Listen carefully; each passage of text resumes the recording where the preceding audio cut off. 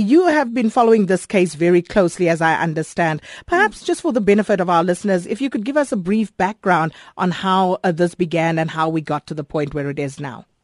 Yeah, look, a nuclear power station at a certain point in its life requires certain major refurbishment as a result of deterioration of materials and fields and things like this. And in this case, a major refurbishment comprises the replacement of what is known as steam generators.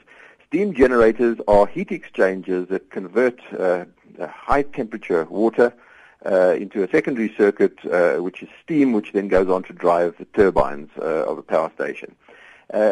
Several years ago, Eskom initiated a tender process. It seems to have gone on and on and on, really pushing Eskom itself, its own actions in delaying the award of this contract, pushing Eskom into a corner because for safety reasons, this refurbishment has to be done by a certain date.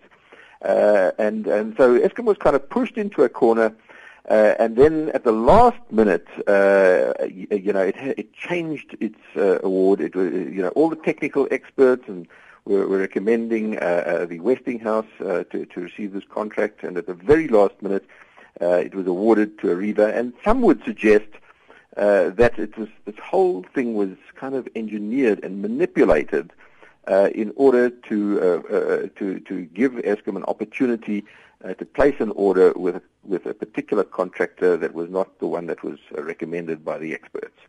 Of course, after the award of the tender, it went to court, the Supreme Court, which ruled in favor of Eskom and the contractor Areva. It was then taken on appeal by Westinghouse to the appeal court in Bloemfontein. And yesterday, judgment was delivered in favor of Westinghouse, and it set this contract aside because it was unfair and unlawful. Now, Chris, can Eskom afford to begin this tender process from scratch again, considering the number of years it's taken, considering Eskom's financial position? Well, that's exactly the point. The point is that, the award of this contract was placed more than a year ago.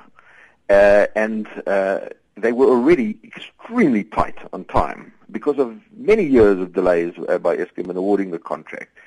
And it was actually awarded to Areva, the successful contractor at the time, on the basis that they were offering a better delivery time.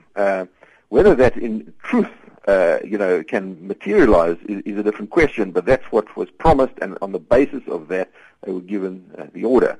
Now, with this overturning of the contract, the process has to start again. The judge ruled that it must go back to Eskom, who must do the job properly this time. Very similar to what happened, for example, when the regulator NERSA made a ruling earlier this year in respect of an Eskom price application, where Eskom was absolutely slated by the regulator and told to go back and do the job properly this time. So this is going to certainly introduce significant delays. And this is really damaging to the energy security of South Africa. What would you advise Eskom? What should they do next?